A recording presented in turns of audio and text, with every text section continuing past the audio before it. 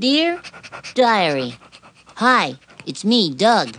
You know, the school dance seemed like it happened a long time ago, but I remember it like it was only yesterday. It all began, well, this afternoon. Dear Journal, this is the next episode of the podcast. Dear Journal, not Dear Diary. I can't believe they said Dear Diary in this.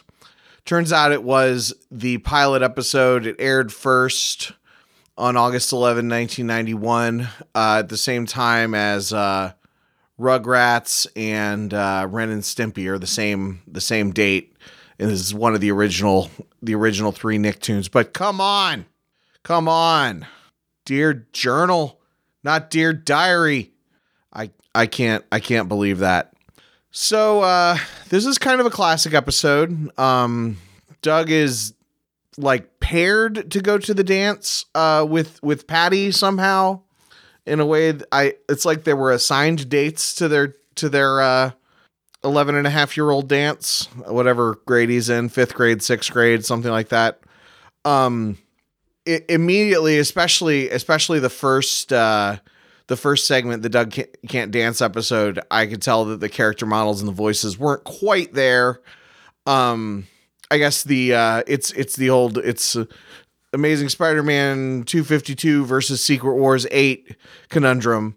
This was the first episode to air, but Doug's origins were told in episode season 1-1, Doug Bags a Nematode.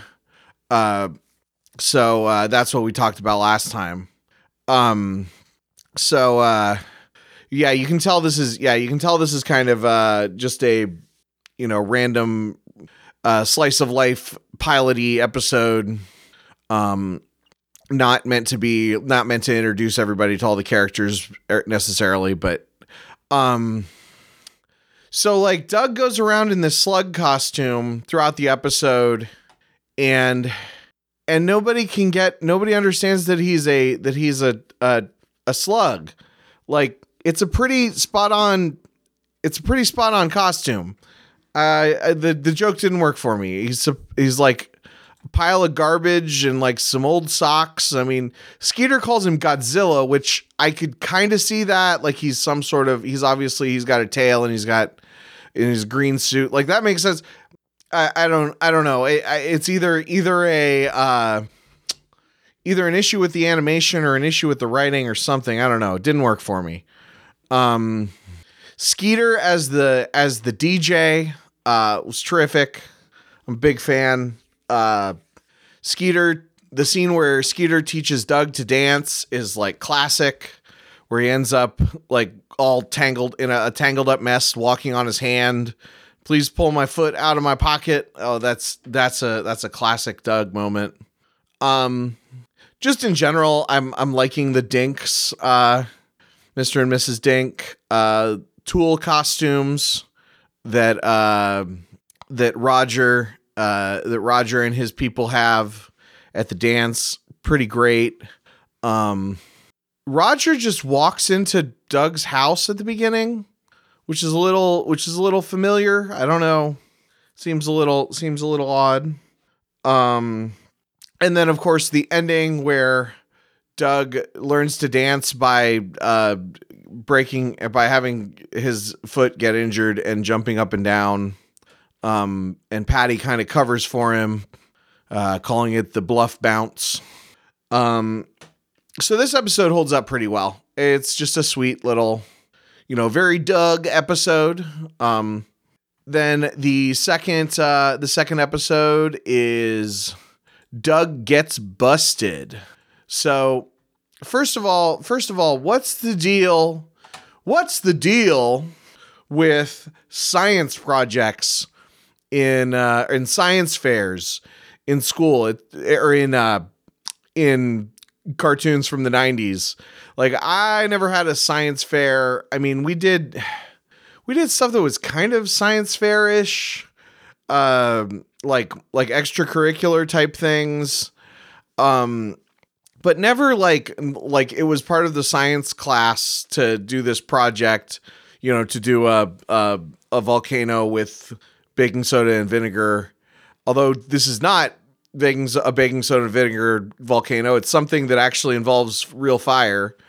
The kind of thing where one person makes a, actual fully functional volcano, and another person dresses as the solar system, and another person, I really liked that BB Bluff wrote a presentation on how trees are actually the real polluters. That was pretty good.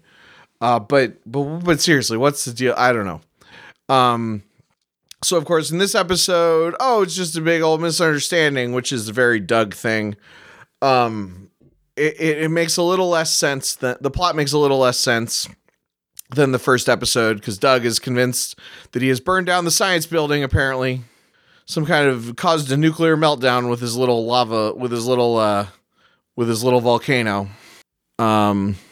So this is the first time we really see Judy as a character, when he goes into Judy's room looking through her costumes, and she helps him out with his Jack Bandit character. I really like Judy's character a lot. She's there. Doug and Judy's dynamic is a very believable sibling dynamic. But also Judy is she's so passionate about the theater. It's really kind of nice. It's very earnest. Her passion for drama and we'll see, like, I think she has passion for literature as well, but mostly like for drama and theater it's just very like believable, and the word I just said, earnest, I think is the best word to describe it. So I was thinking about this episode. When I worked at Waffle House, there was a guy, kind of a weird character, oldish guy. I don't know. It's hard to tell. He's the kind of guy that might've been 40 or he might've been 70. And his name was Doug, and he, got arrested for arson, at the family, for apparently setting a fire in the family dollar. Now he maintained his innocence. But it was an interesting time because he's kind of a weird guy, and he was in that newspaper that shows mugshots. You talk to him and he wasn't 100%. So you never knew. I don't know if he ended up being convicted or not, but just, interesting that his name was also Doug. So of course, the ending of this episode, Doug didn't burn down the science building. It was all just a big misunderstanding. I guess the fact that it was that we as the viewers knew the whole time, was a little different than maybe in later episodes where we'd be kind of supposed to be believing Doug or something. I don't know. But something bugged me. I'm pretty sure the series finale of the Nickelodeon section of Doug is all about Doug trying to meet the principal. Well, he meets the principal in this episode. The principal gives him the second place at the science fair. So I don't know. Still, I would say overall this episode holds up. If it wasn't for some of the Rex Bandit stuff and the Judy moment in the second half, I'd have some problems with the second half. But first half is definitely a classic. So we're 2 for 2 so far with episodes. We'll see where it goes from there. We'll see you tomorrow.